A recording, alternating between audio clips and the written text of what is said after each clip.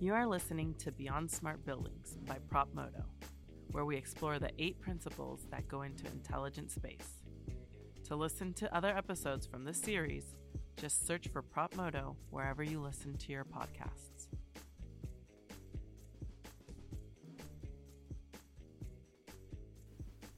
When you think of cities known for advancements in technology, you probably don't think of Hartford, Connecticut. But when it comes to technology for buildings, Hartford was the birthplace of a pretty significant innovation. In 1983, construction had just finished on the City Place building. The office tower sits next to the XL Center, where the now non-existent professional hockey team, the Hartford Whalers, used to play. From the outside, the building, what was on the outside of the building that landed on the front page of the New York Times?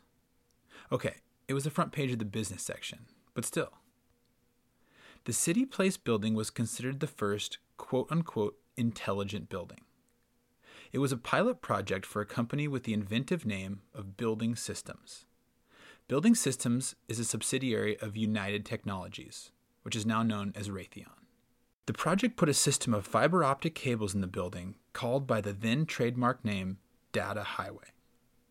The information from all of the building systems flowed into a central computer terminal with a large, domed monitor and a chunky keyboard that looks like something out of a 60s-era science fiction illustration. This move made a lot of sense for United Technologies. At the time, its other subsidiaries were Otis Elevator and Carrier Air Conditioning. One of the things that makes this project interesting in hindsight was the way that United Technologies tried to monetize it. They agreed to pay for the infrastructure up front, hoping to create a new data service business line that would charge each tenant for their data and telecommunications needs. This business model obviously didn't work out. The internet made data infrastructure a necessity in buildings and placed internet service providers as the middleman for tenants' data services, not the building management systems. Today, the City Place building does not trade at a premium from the other buildings in the area. There's no mention of the building's technology or its designation as the first intelligent building anywhere in its marketing material. So why didn't the innovation put into the City Place building stand the test of time? Why didn't United Technologies become the leader in smart building technology like they'd hoped for?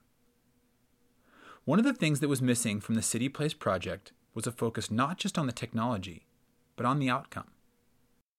A building can be more intelligent, but if it doesn't help its occupants, it's hard to make a case that it is any better. This idea that the smarts of a building has less to do with the technology and more to do with what it can do for the end user is a growing one. It requires rethinking the way buildings are architected, both physically and digitally, with the end outcome in mind. I interviewed someone who has placed his flag in the sand as a strident defender of this way of thinking about building intelligence. He thinks that in order to get the most out of our buildings, we need to create frameworks that will help make buildings not only smarter, but better. My name is Vincent Dermody. I'm a civil engineer, managing director with CohnReznick in Asia-Pac. I've been working in the smart space, smart building, smart city area for well over 10 years now. And in that time, I've seen the industry grow and take on a great dynamic as it has done in the last few years. But I'm very, very keen that we grow the industry in a very structured, framework-driven manner. And I think that's critical. So if we look over a history of IT and technology, when we start to bring frameworks to bear and bring structure to bear, we actually get the best outcomes.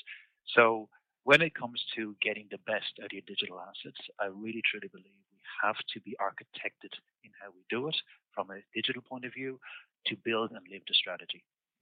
The world doesn't run in functions. The world runs in processes and flows. So everything is about the flow. So my experience in your building is a flow of all these things together. And you have to design for that. And that flow needs all aspects, not just the technical aspect of I have an app. Well, that's wonderful, but it has to connect to all the stages of my experience. Otherwise, my experience is flawed. All it takes is one mistake in your experience chain, and the experience is a negative experience. Vinny has worked with real estate teams all over the world to help them upgrade their buildings and portfolios. He and his team have created a framework for the technology that uses 8 important principles that all need to be considered for a building to be thought of as smart. The first 4 are technical. The first one is obvious. The building technology has to integrate. On the functional technical side, we saw 4 fundamental capabilities and principles that you have to hit. The very obvious one that everybody can see very quickly is integrate. You have to be able to integrate. You have to have a sensing system connected. You have to have effectively the nervous system of your building has to be in place. It has to be integrated.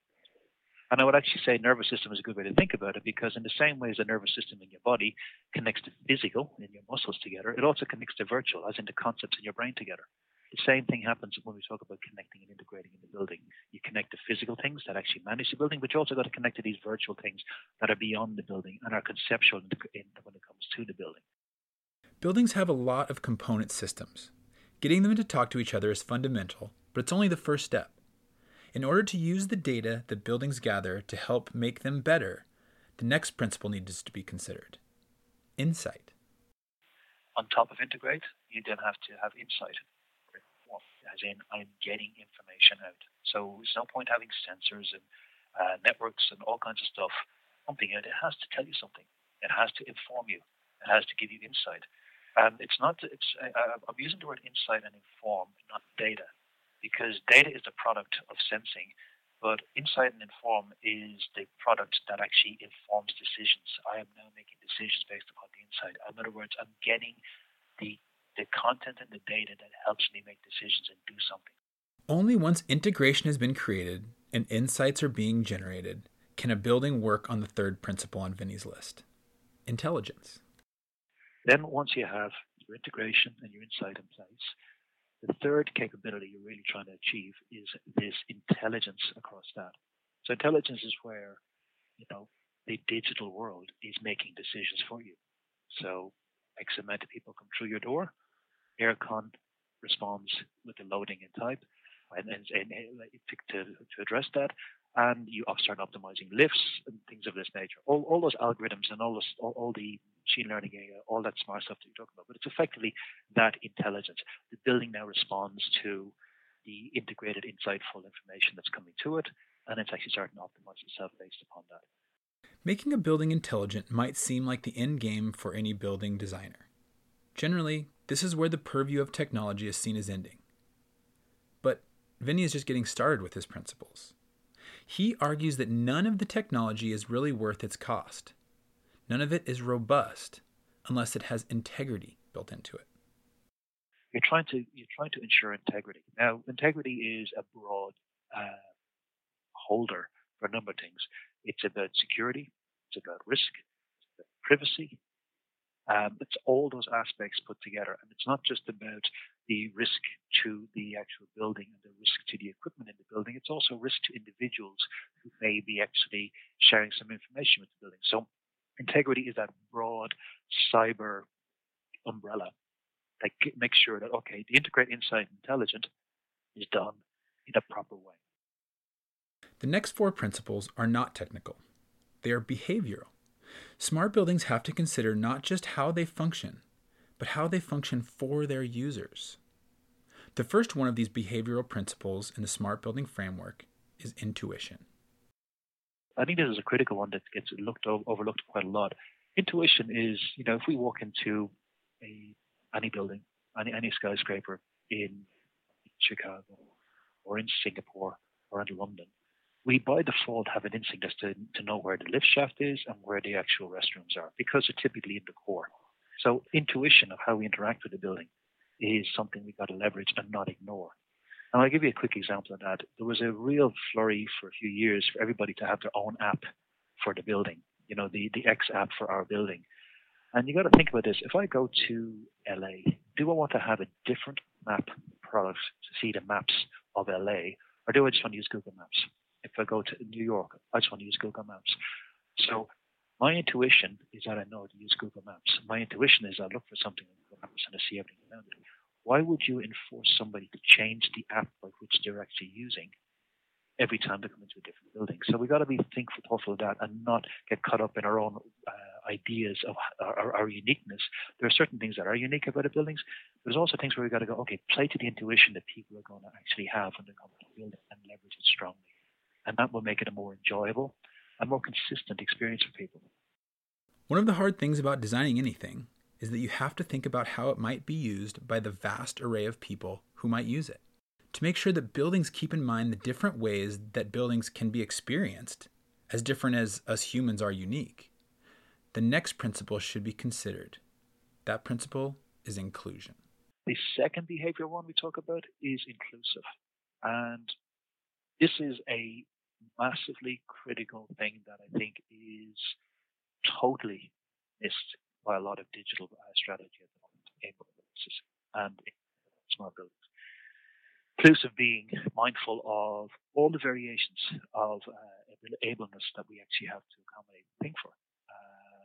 Very obvious ones. Everybody thinks it's have a wheelchair ramp and it's wheelchair accessible. I've pretty much covered it all off. And unfortunately, it's not the case. We talk like a very classic one that came up in the pandemic times was touchless doors, touchless lifts, things of that nature, which is great to solve that problem. However, you roll this back and you think about somebody who's visually challenged or has visibility problems. They tend to use touch as a primary way of actually getting around. It's a key way by which to navigate. Braille on doors or Braille on buttons is a critical part of navigation for them. Likewise, you talking about service dogs and things of that nature, and you accommodating all that into your thinking, and then they're the very evident inclusion elements that we need to think about. But you also have to think about people who are neurally diverse. Some people aren't particularly keen on a lot of noise or a lot of speaking or robo noises or robo speak of that nature. So you got to really work through the full spectrum of all of your inclusiveness to make sure that when you design your digital, you're not just thinking of your generic Mary and John, who tends to represent a very, very small amount of people when you actually look at it. So it's really about making sure you actually have a broad thinking from an inclusive point of view, looking at mobility, looking at neural, looking at sensory diversity, and ensuring that you're designing with a robustness that allows all these people to actually experience the building in a genuinely pleasurable way. Unlike other products, a building is just one piece of a larger organism that we call a city. This means that for a building to perform at its peak, it needs to do right not just by its occupants, but by its neighbors and society as a whole. This is the basis for the next smart building principle, involved. Involved is really about looking at your building and saying, or looking at any asset and saying, okay, how is this involved around itself? So again, this is a very ESG-centric kind of word. But you're involved in your precinct. Are you involved in your environment? Are you involved in your community? How is it behaviorally, socially, physically, resource-wise, utility-wise? How is it involved? Is it like does it contribute power back to the grid via a solar array? Does it is the building integrated well with local transport to encourage the use of local transport? How is it connected to the city? How does it inform the city? All those aspects. So it's really about connecting it into its ecosystem in from a utilities point of view, from an experience point of view, from a contribution to community point of view, and as a resource to community. We're seeing a lot of thinking with architects whereby the foyers of buildings and the space around the buildings are actually public spaces that actually, you're trying to draw the living city into that. Well, how do you do that in an involved sense? It is only after all of these things are considered that building systems designers should think about the last principle, innovation. Innovation is the robustness built into buildings that allows them to be flexible, or at least as flexible as giant immovable objects can be. And then finally, innovation. Innovation meaning the constant ability to change and evolve and problem solve and basically respond to the needs of people. It's not about sitting down and putting wonderful tech in. It's about being flexible and being flexible and agile to constantly respond and constantly problem-seeking, problem-solving in how you do it. So effectively what we're saying is putting in technology in a structured way that allows it to evolve. And there's a critical way to do this, because you can remove an app from your iPhone just by deleting it. You can actually have an app on your iPhone and you can dismiss it in 6 months' time and replace it with a new app. That's very simple. But when you've got to take out a screwdriver or a sledgehammer to change something, it's not very changeable, or it's a harder thing to change. So you got to stratify your technologies to understand, okay, what's the stuff that actually is going to be sledgehammer to change, screwdriver to change, and what's the stuff that's an app that it can change, and making sure that you're actually getting that the sledgehammer stuff right. The stuff that's going to be stuck there for a while. Make sure it's right. Make sure it's broad. Make sure it's purposeful. Make sure it has capacity to do more than what it needs to do right now, that it can evolve very quickly or very easily, and it can actually serve tomorrow's purpose, not just today. These 8 smart building principles again are integrate, insight, intelligent, integrity, intuitive, involved, and innovative. They are all needed to make our buildings better and should be considered as we decide the future of our built world. In order to explore all of these principles in more depth, I have chosen 8 building and real estate experts, each with their own stories of how these ideas have affected their work. Please join me in my exploration of these topics in this podcast series about the innate principles of intelligent space.